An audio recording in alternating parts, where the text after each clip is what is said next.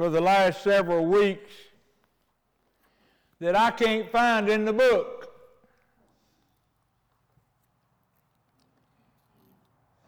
It has to do with the will of man. I have been taught all my life that God does not go against the will of man, our will. I can't find that doctrine in the book, not the way people talk about it.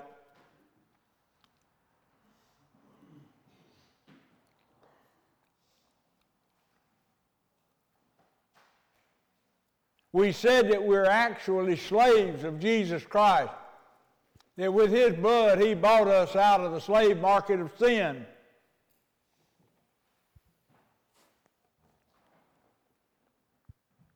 God has said He puts a choice in front of us, but when you look at the way He deals with us as we choose, you find pretty quick that we don't have a free will. We can't do anything we want to do without displeasing God. And He is at work to try to keep us from disagreeing with Him.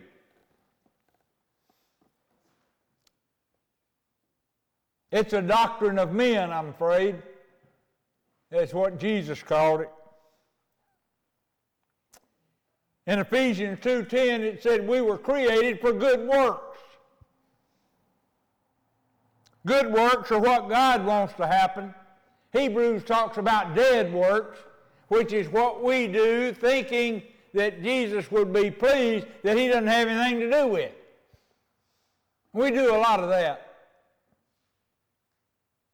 Things that we're not called to do. But we still argue that they're good things. We'll get there in a minute. If you want to, you can go ahead and start looking for Jonah, the book of Jonah. On my Bible, it's page 1308. It's right behind Obadiah. It's a little bitty short book, doesn't have but 3 chapters. Does anybody know anything about Jonah? What's associated with Jonah? That's what everybody gets. Is a big fish. That's not what it's about.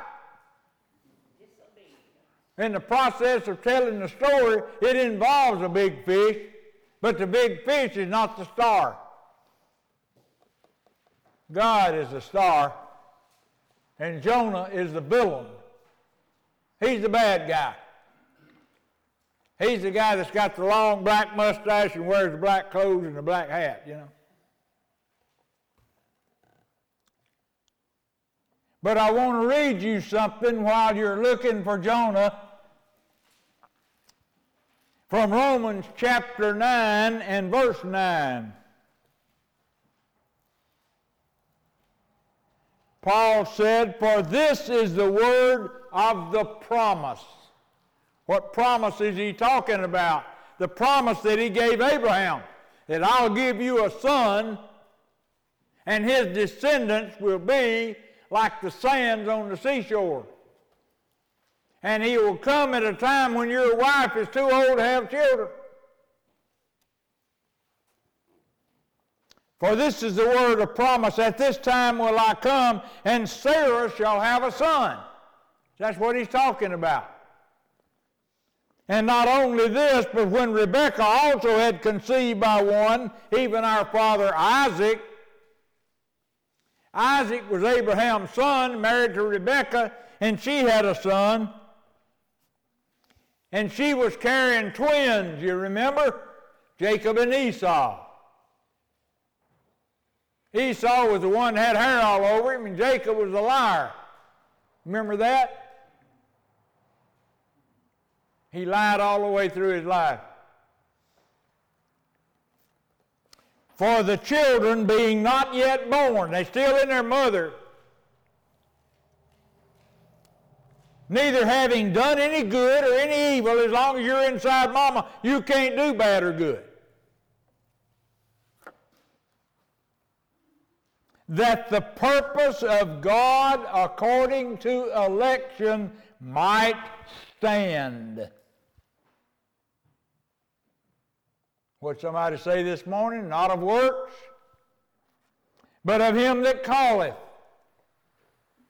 that the purpose of God might stand.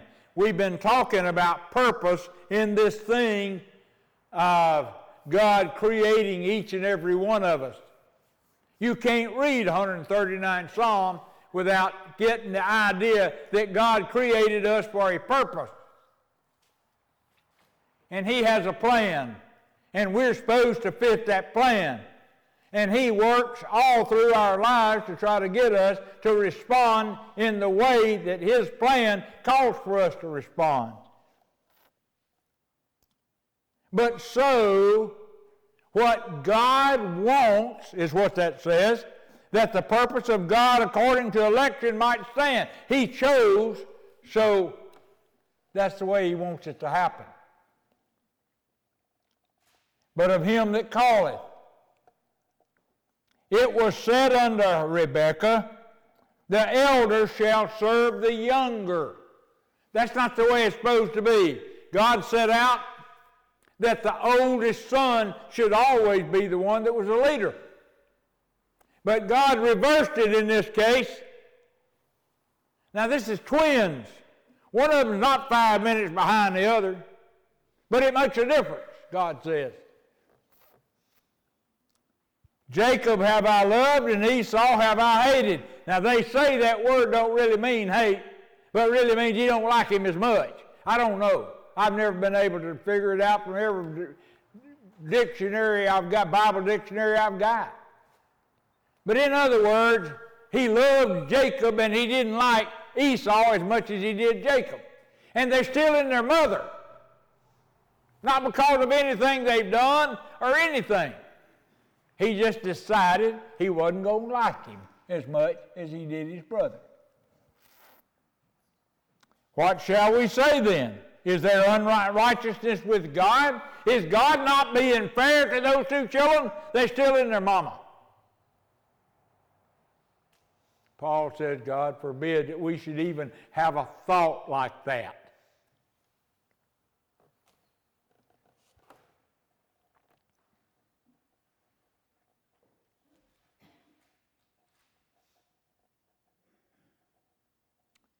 Verse 20. Paul makes a comment about an idea like that. Nay, but old man, who art thou that repliest against God? You going to call God to question? Shall the thing formed say to him that formed it, why hast thou made me thus? Why did you make me like this, God? Now, all of us can do that. Why is one of my ears that much longer than the other? I worked myself to death for years trying to get my sideburns the same length. Till I got out tape and measured my ears and found out one of them is 3/8 of an inch longer than the other is. God made me that way. Hath not the potter power over the clay of the same lump to make one vessel unto honor and another unto dishonor?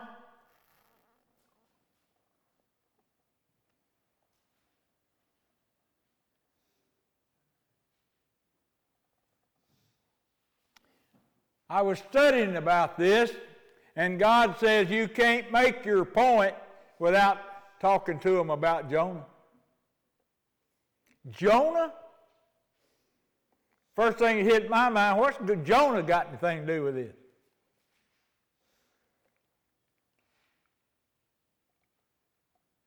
Can the clay say to the potter, why have you made me like this? We're getting the idea that from the 139th Psalm, God went to a lot of trouble, given the DNA of your mama and your daddy to make of you a different person than any other person in the whole world. And he went to a lot of trouble to do that. And he was making a point.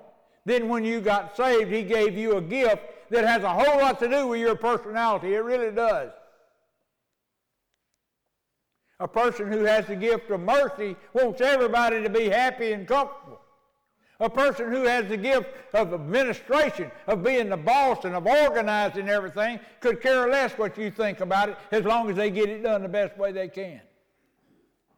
It makes people completely different. And He made each one of us different that way. And we've each got a different ministry in a different field. He made us a bunch of specialists. I look around the room, we've got electricians, we've got welders, we've got this, and we've got that, and we've got this, and each one of them are trained to be this way. But God gave you an edge in His industry without having to be trained. That's your gift.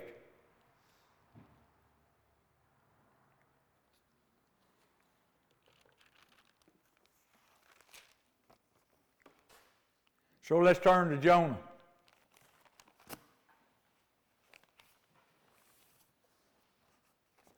Now, I'm not about to read all 3 chapters. I'm going to hit the high spots. You found it. If you're interested enough to want to know all the details, because I'm going to tell you the main leadings of this book. If you want to know every detail, you can go back and read it and see what the Holy Spirit will tell you about it. But chapter 1 and verse 1 of the book of Jonah. Now the word of the Lord came unto Jonah the son of Amittai, saying, Arise, go to Nineveh, that great city, and cry against it, for their wickedness is come up before me. Now it doesn't tell us a lot about Jonah. Tells us who his daddy was. And in another place in Matthew, it tells us that his daddy was a prophet, an Old Testament prophet. So Jonah is a preacher's son. Let's put it that way.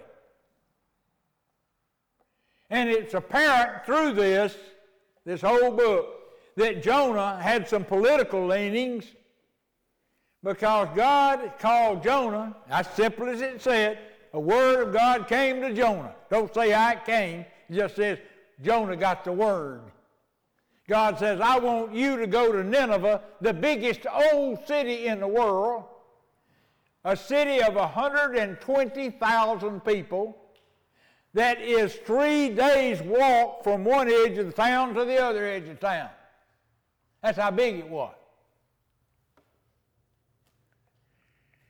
And it's come to me that they're evil. And I want you to go preach to them and make them turn from their evil ways. Well, apparently, Jonah wasn't for that. Jonah, a preacher's boy, said, God, those folks are the evilest bunch of folks that ever lived, and they all need killing. You need to zap every one of them. But I know you. And if I go in there and preach to them, they're liable to repent and turn from their sin, and you're liable not to do anything bad to them. And I think they all need killing. Now, essentially, that's what Jonah apparently thought.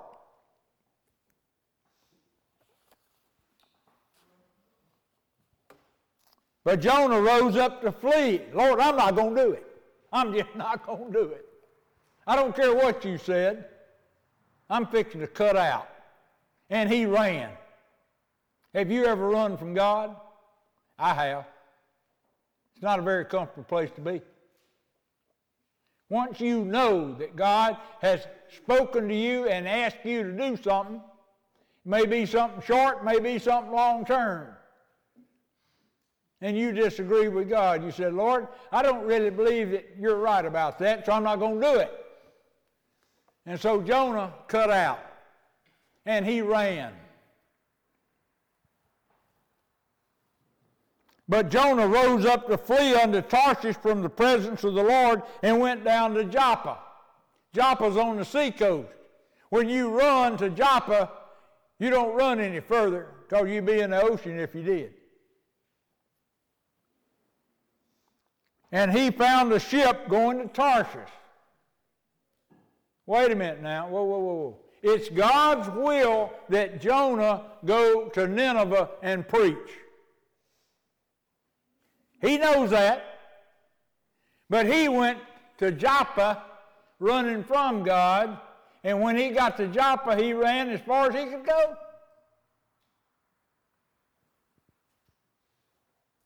Now, what's sitting there on the dock? And he found a ship going to Tarshish, so he paid the fare thereof, and went down to it to go with them unto Tarshish from the presence of the Lord. He's running from God. But you know what? He's disobedient to God, right?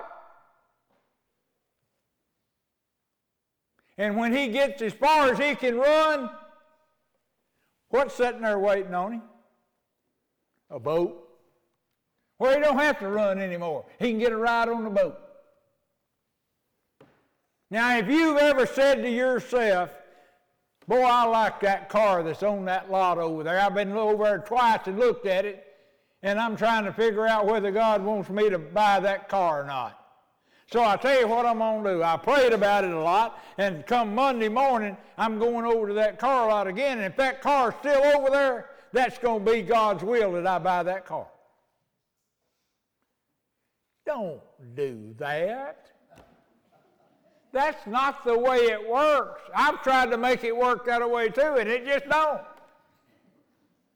Because when you have run from God as far as you can go without getting your feet wet, and you're standing there with your hands on your hips, I can't go any further, the devil will have a boat right there waiting on you.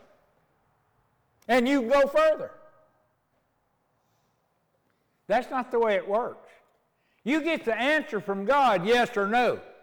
Don't you go to putting those circumstances up there, because I've seen a lot of people make a lot of mistakes because something was still there Monday morning.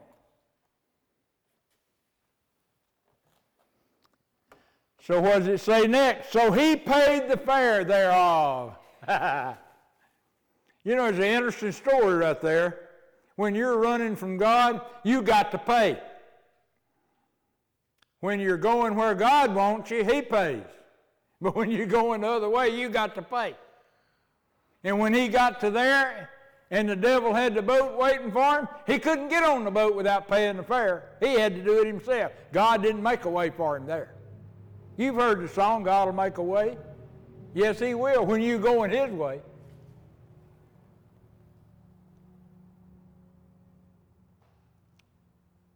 So he went with them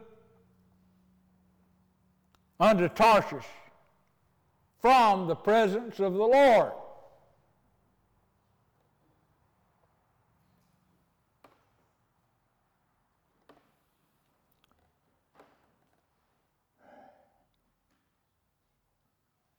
Now let me ask you something.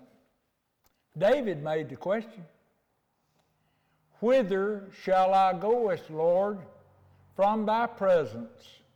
Where are you going to go where God ain't, as the country guy said? Where can you go that God ain't there? David said, if I go to heaven, you're there. If I go to hell, you're there too. I can't get away from you. Jonah hadn't figured that out yet, but he's getting the idea all along.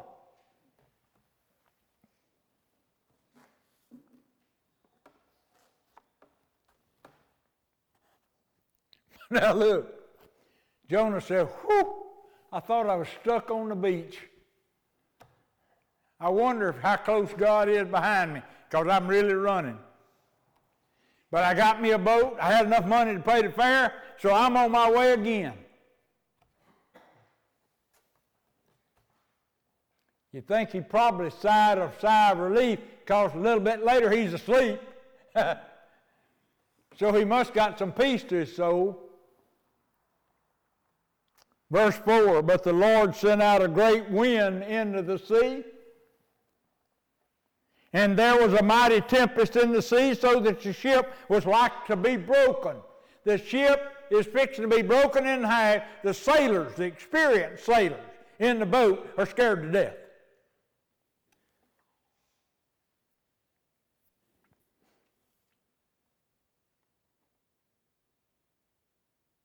You think God won't meddle in your business? David caught an easy breath and got in a boat. Whew, I can go further. So what happened? God just sends a big old storm on the sea to break the boat up. I don't care what you do, Jonah. I got a way to deal with that, man.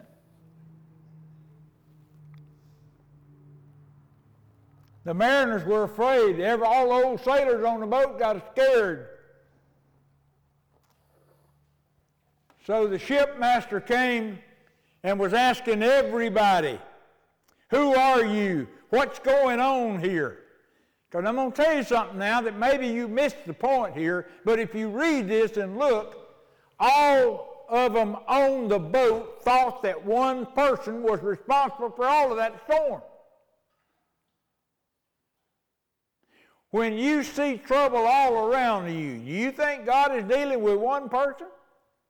They did. And they were right.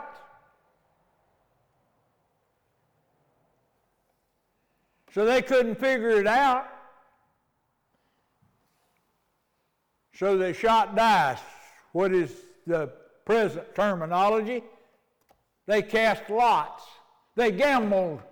Because in that day, God's people believed that if they didn't have an answer to something, they could shoot the dice. And it says in Proverbs that whenever you gamble with dice, God is the one that's in charge of what comes up on the dice for every throw.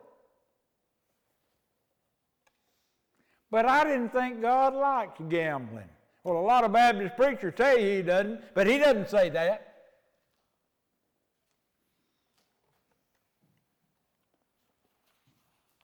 So they cast lots, and the lots fell on Jonah.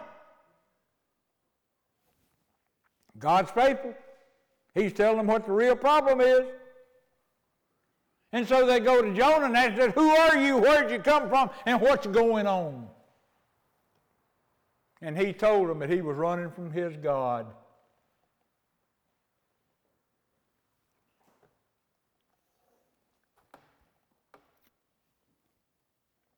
I'm a Hebrew, and I fear the Lord, the God of heaven, which hath made the sea and the dry land.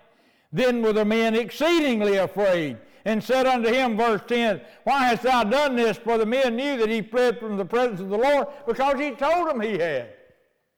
He admitted it. And he told them, look, if you want to get out of this storm, throw me overboard. And they decided, no, we're not going to do that. We're not that cruel. And they tried every way in the world they could to keep from throwing him overboard. They threw everything else overboard. And finally they come down to it, and the storm wasn't letting up at all. And they said, well, Jonah, we're sorry, but we're just going to have to throw you overboard, just like you said.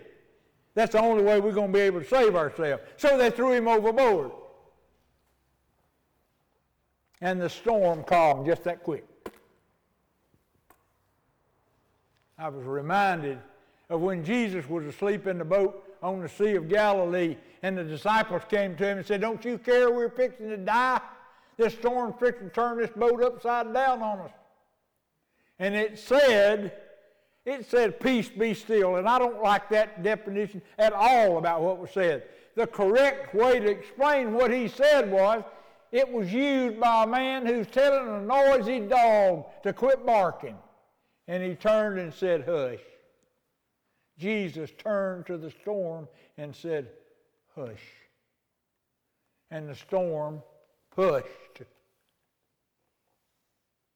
As soon as they threw Jonah overboard, the storm quit.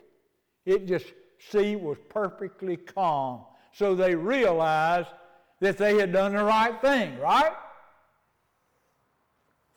But wait a minute, what about Jonah? And Jonah describes how he goes to the bottom and he's got seaweed wrapped around his head. And this great fish swallows him. And he stays in the fish 3 days and 3 nights. Verse 17. Now the Lord had prepared a great fish to swallow up Jonah. It ain't working, Jonah. It's just not working at all. God prepared a great fish to swallow up Jonah. Who would have thought of that? Let me ask you something. You've heard about the swallows going to Capistrano? They all come in one day? Hundreds of thousands of birds. When God speaks to them, they go to one place.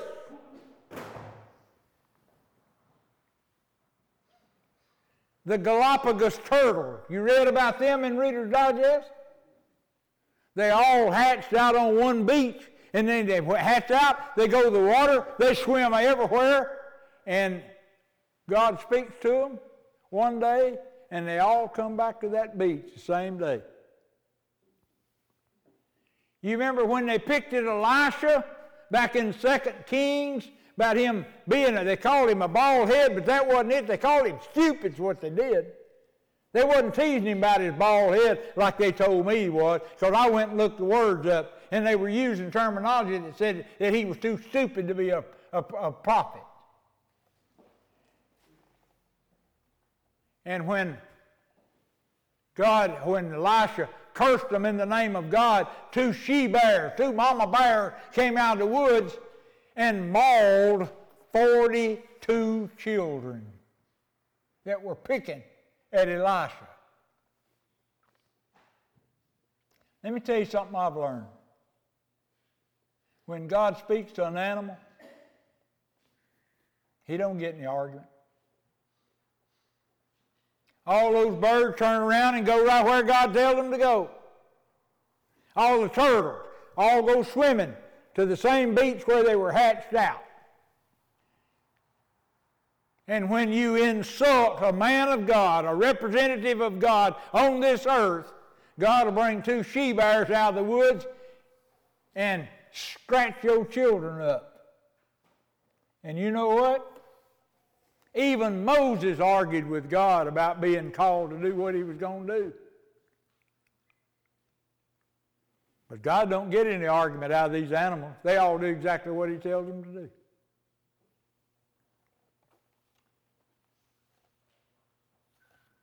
But the Lord had prepared. It already happened.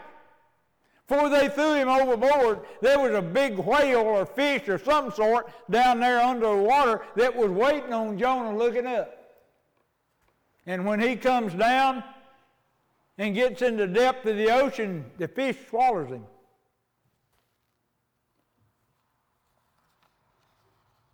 Because God told him to.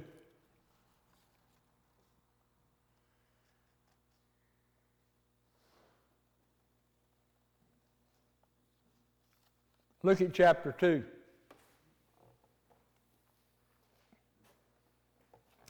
Look at verse 7.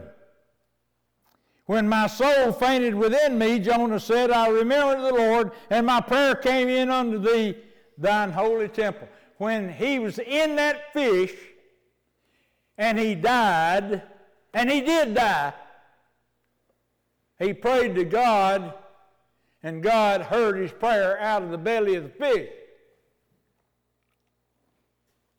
Why do I know he died? Because they were looking for a sign in Matthew. They were asking Jesus to give them a sign of what was going to happen. He kept telling me, I've got to go to the cross, they're going to kill me. And in 3 days, I'm going to be resurrected. What is resurrection? Coming back from the dead. And they asked Jesus, what does all this mean? He said, what is it? The Greeks look for a sign and he looked for this. But he said, the only sign I'll give you is a sign of Jonah, the prophet Jonah. if I die and come back in 3 days, it'll be because Jonah was dead in the belly of that fish. So we know that if Jesus was resurrected, he had to be dead. If he had to be dead, then Jonah was dead in the belly of that fish. But he prayed to God, and God brought him back from the death too.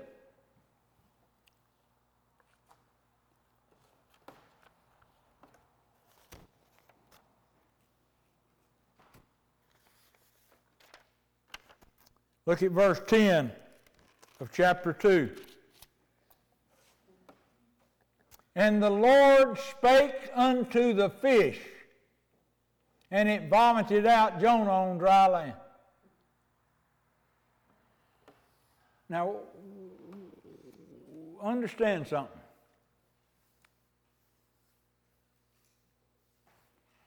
When you are running from God and being disobedient, you pay for everything. When you turn and do what God wants you to do, your means of travel vomits you out on the beach right next to Nineveh, because it was just a walk from there. You pay when you run. God pays when you're doing what he tells you to do. That's a neat story to come out of this. That's a neat thing to come out of this. And God made sure that you understood that. Because he said, and he paid the fare. What did that have to do with anything?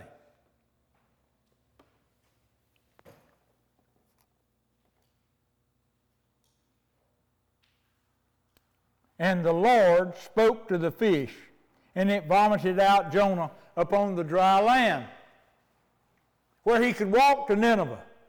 Didn't have to take a boat.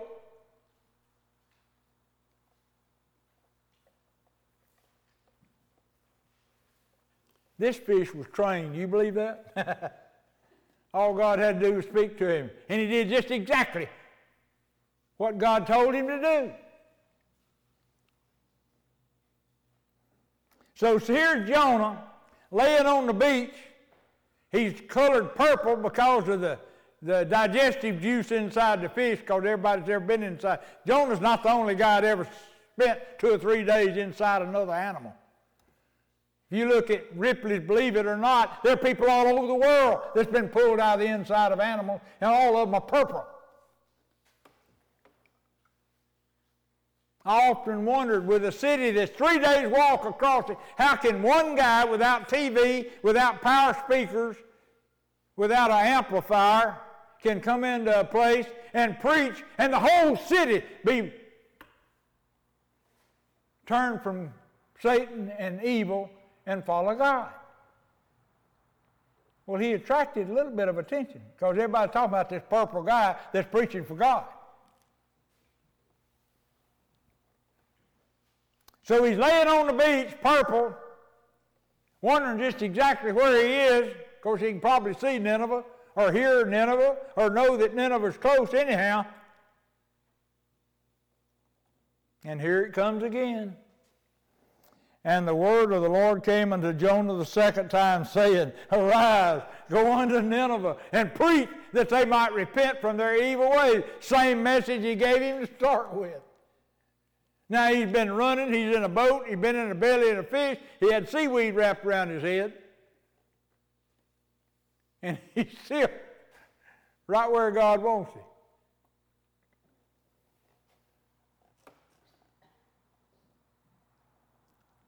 And Jonah, verse 4, began to enter the city a day's journey, and he cried and said, Yet 40 days, and Nineveh shall be overthrown. You got 40 days to repent, Nineveh.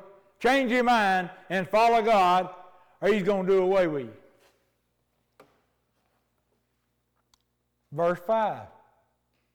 Simplest thing in the world. So the people of Nineveh believed God. Now let me ask you a question. And this is for you to ask yourself. Well, that's the stupidest thing I ever heard of.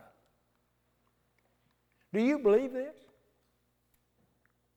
Do you believe here that God is speaking to a fish? Do you believe he can cause storms and turn boats upside down? Do you believe he can decide what's going to come up on a pair of dice to show people what his will is? Do you believe that? Now the next question I want to ask you, how much of it do you believe? Do you believe all of it? Do you believe this really happened? If you don't, well, God's wasted his time, wasted my time, as far as this is about talking about it. Because, see, I'm going to tell you something. I'm dumb enough to believe that every bit of it happened just exactly like the Bible says it did.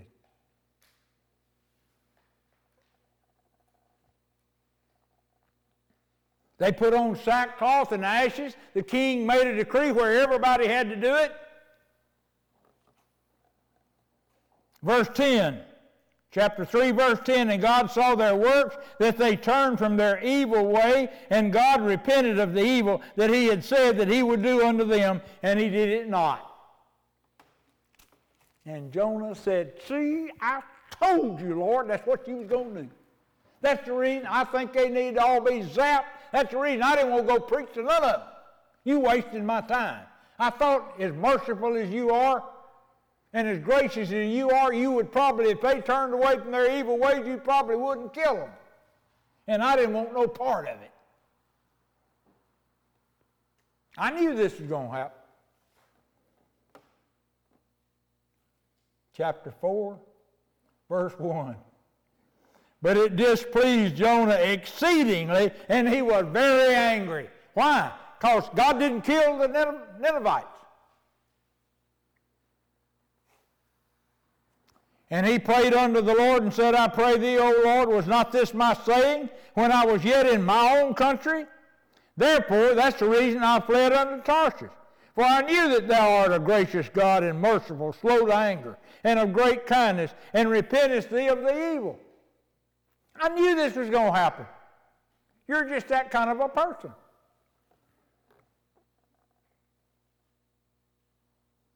Therefore now, O Lord, verse 3, take, I beseech thee, my life from me. Lord, kill me. I'm sick of this.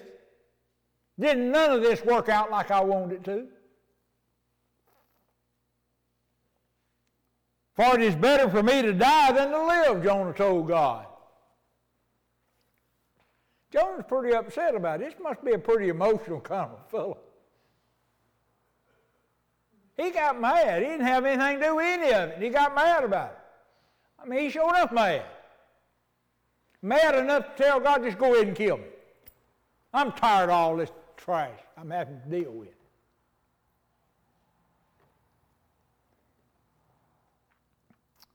Verse 4. Then said the Lord, dost thou well to be angry? Do you think it's real smart, Jonah, for you to be getting so mad? I mean, your blood pressure would get up, you could have a stroke. Why are you so angry, Jonah? This ain't none of your business. This is my business. You were minding your own business, and I come to you and ask you to go to Nineveh and preach.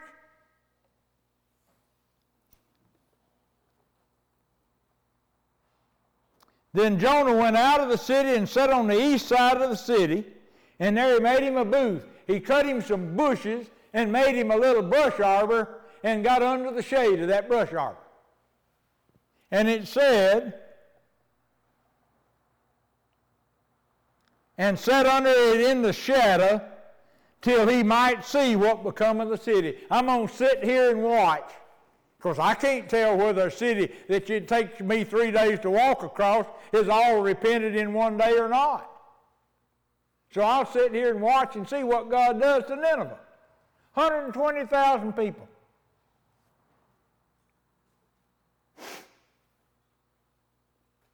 But he's mad. And God doesn't like it because he's mad. Why did you get so mad about this, Jonah? This is none of your business. This is my business. I just asked you to do a simple job.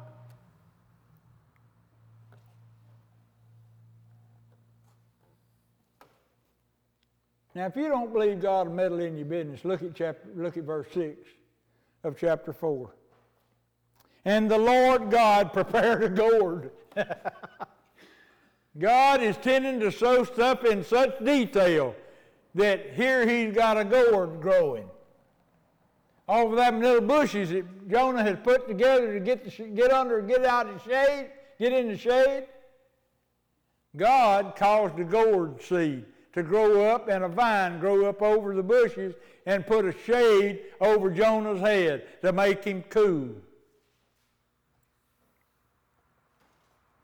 God prepared a gourd and made it to come up over Jonah that he might be a shadow over his head to deliver him from his grief. I'm doing you a favor, Jonah. I'm making that gourd vine there to give you some shade, buddy. I know how funny you are, how emotional you are. I'm going to help you out.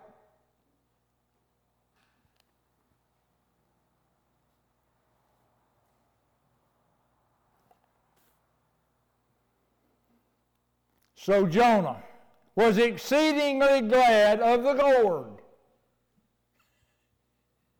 Jonah's gotten happy because the gourd vine grew up over his head. You see how emotional kind of a fellow he is? He's mad, now he's happy. He's glad about this, he's mad about that.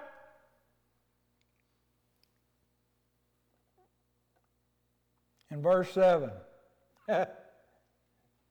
God's not through yet. God spoke to a worm. You know God talks to worms? You ever seen how big a worm it takes to kill a gourd vine or a tomato plant or whatever? Has you ever had your tomato plant get yellow on the stalks? Because of a little old bitty green worm about that big? God talks to worms. God talks to worms because of you and me.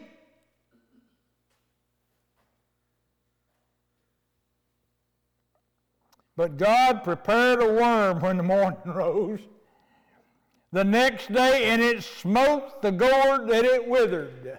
The worm bit the gourd vine died. And Jonah sitting in the sun again. Look at, God wrote this thing, folks. He printed every word of this in his Bible so that we could read it and get an idea of just who he is.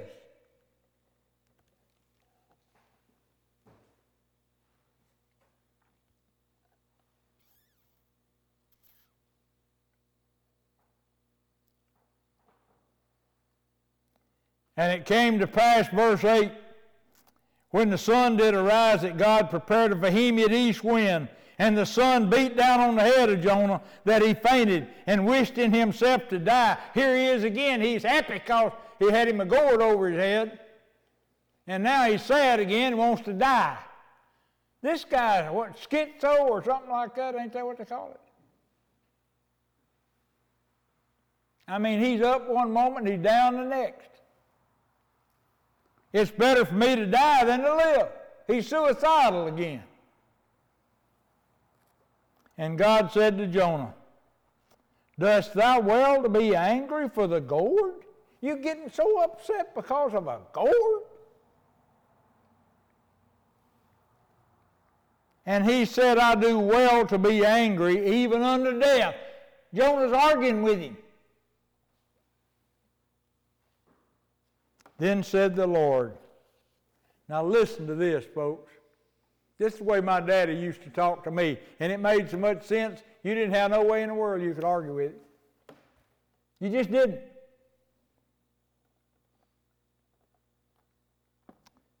Thou hast had pity on the gourd, for the which thou hast not labored, neither made it grow, which came up in a night and perished in a night. Look. You appreciated the gourd. You didn't plant it. You didn't make it grow. It came up in one night and died in another night. And you were glad about it.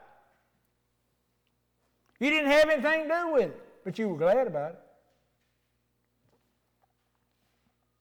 And should not I spare Nineveh, that great city, wherein are more than 60,000 persons, 120,000 people live, that cannot discern, but ain't got sense enough to tell their right from their left. That's what God said. They can't discern between their right hand and their left hand.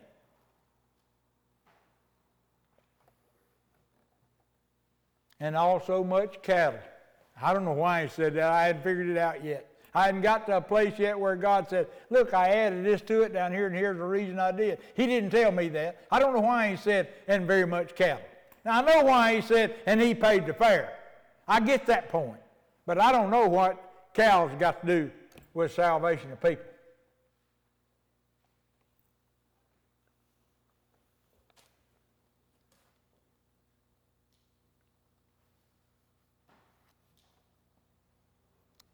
You ever heard of divine intervention? That when God comes down to earth and meddles in your business. I don't believe in divine intervention. Maybe you do, I don't. Intervention is a word that said sometimes God is here and sometimes He's not. You never know when He's coming. I don't believe that. I don't understand it. I'm like Franklin Graham on my TV commercial. The best-selling book that's ever been and always been has been the Bible. It's the Word of God.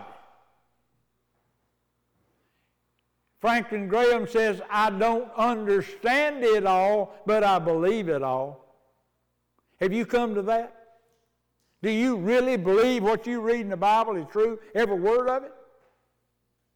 That's where God intends for us to be. I hope you believe it like that.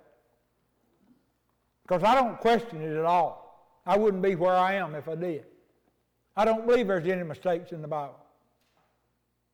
I believe if I read something and it looks like a mistake, then the mistake is in my mind. It's not in the Bible. And I don't care how many times people take it and translate it into other translations.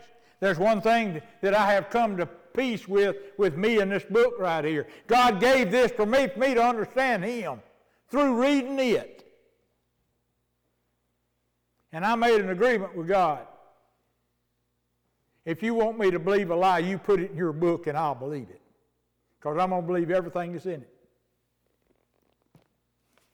And if I'm making a mistake, you better stop me. I don't believe in divine intervention. I think God is with you 100% of the time, always, and can be that way with 100,000 people at the same time in any place in the world. There are times when I feel like that God has not another thought, but is listening to the only thing I'm saying, and I'm the only one that He's listening to. I feel that. But I've got to know that at the same time, He might be listening to 50,000 people across the world that have the same feeling I do.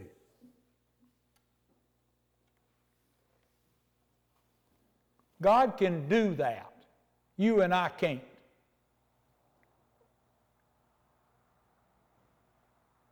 And I'll say it again, Psalms 139. David says, whither shall I flee from thy presence? Where can you go that God is not?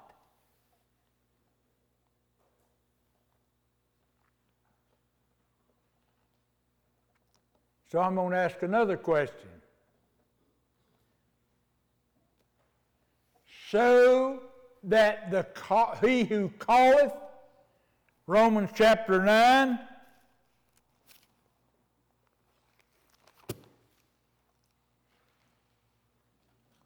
that the purpose of God might stand. He made up His mind how it's going to be, and it's going to be that way, whether you agree with it or not, whether you're part of it or not. If you're not part of it, He'll speak to the weather, He'll speak to storms, He'll speak to other people, He will speak to a worm, He'll speak to a fish. He'll speak to whoever He needs to get you to do what He wants you to do. Have you seen that in these 4 chapters? God will do whatever it takes to get you where He wants you. Do you have a free will? I'll ask you this question after today. Do you think Jonah had a free will? Can Jonah go where he wants to? Can he even go in a boat and get thrown over the side and still go where he wants to? Be eaten by fish and go where he wants to?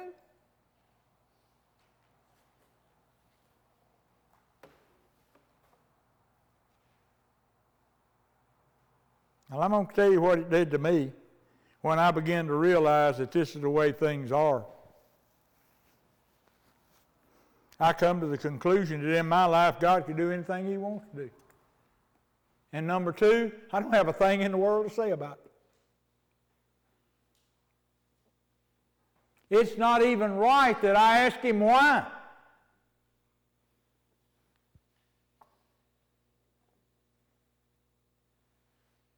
I was talking with Gary Goggins night before last. His older brother drowned over here at Limestone Park this week. They had his funeral, I think, Thursday. His wife died this week. They had her funeral Friday. And I was calling him, talking to him about that. And he said, well, I'll tell you what, I graduated from high school with him. He's one of 3 guys that graduated in 1960 that married blonde-headed, cute girls that was in the 63 graduating class. And he said, I'll tell you something, Joe, it's the hardest thing in the whole world to be sitting there at your oldest brother's funeral and know that they are preparing your wife in the back room.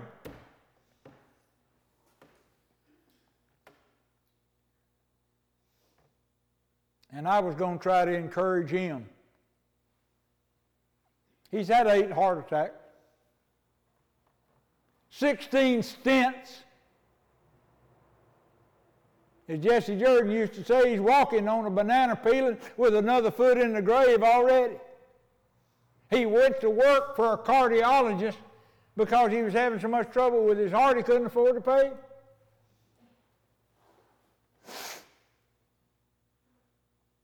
He's been supposed to be dead years ago. He's probably the sickliest one in our class. And he's still here. All his brothers and sisters are gone.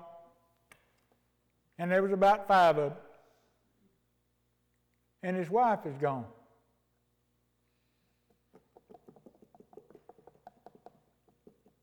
And we ask why. And you hear what God said. Jonah, you didn't have anything to do with any of that. Why you got to get mad about it? And then get glad, and then get mad, and then get glad, and then get mad. It doesn't even involve you. This is about Nineveh. You ain't even got any kin folks over there. What's bothering you about that? You just wanted to see them all die because they was mean.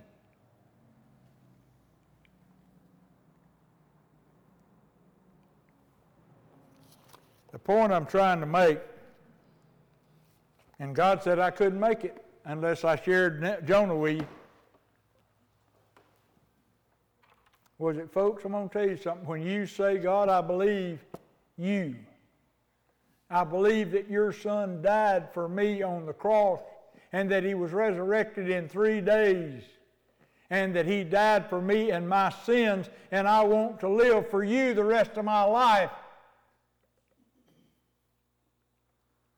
That when you do that, you don't have much control of your life after that. You have got a God in heaven that will speak to worms and big fish. The biggest thing in the ocean and the smallest thing on earth, just about, to get you to do what he wants you to do. So why not? Jonah. Why not, Joe Clark? Why don't you just give up? Quit trying to have everything your way and do what God wants you to do. And then when He's not telling you what to do, just stand there and ask Him. Well, when you get ready for me to do something, just let me know and I'll do it. That's what He's after. And the angel of the Lord spoke to Gideon, "Arise and go on the road down south to the desert that is Gaza." The next sentence. And he arose and went. He didn't even pack a bag. What I figured out is 45 miles where he was supposed to go. That's a pretty long walk. And didn't even know why he was going. Didn't know till he got there. And God says, there's a chariot and a fellow standing in a chariot reading the Bible. How about going up to him and talking to him? And then Philip began to get the idea, maybe this is why I'm down here. And Abraham did something a whole lot bigger than that, because he carried all his cattle and his animals and everything with him. Get thee from the Ur of the Chaldees to a place that I will show you. That's irresponsible, people. But when you got God telling you, you don't have anything to worry about. He's not going to do you wrong. He's not going to send you in a bad place.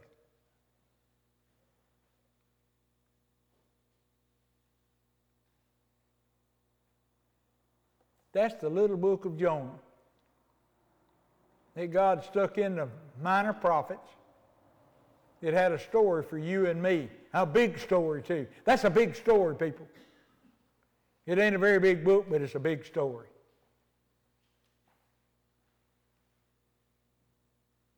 And it's got the message there for us if we'll listen to it. Let's pray. Lord, I thank you for that story about Jonah. I thank you for us to be able to see how you react to us when we're not going along with what you want. And the extent that you will go to get us to do what you want us to do. And then show us in wisdom that the way we're acting is not smart at all. That we don't have any reason for being like we are.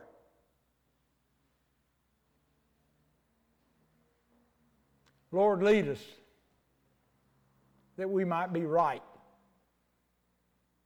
In Christ's name I pray. Amen.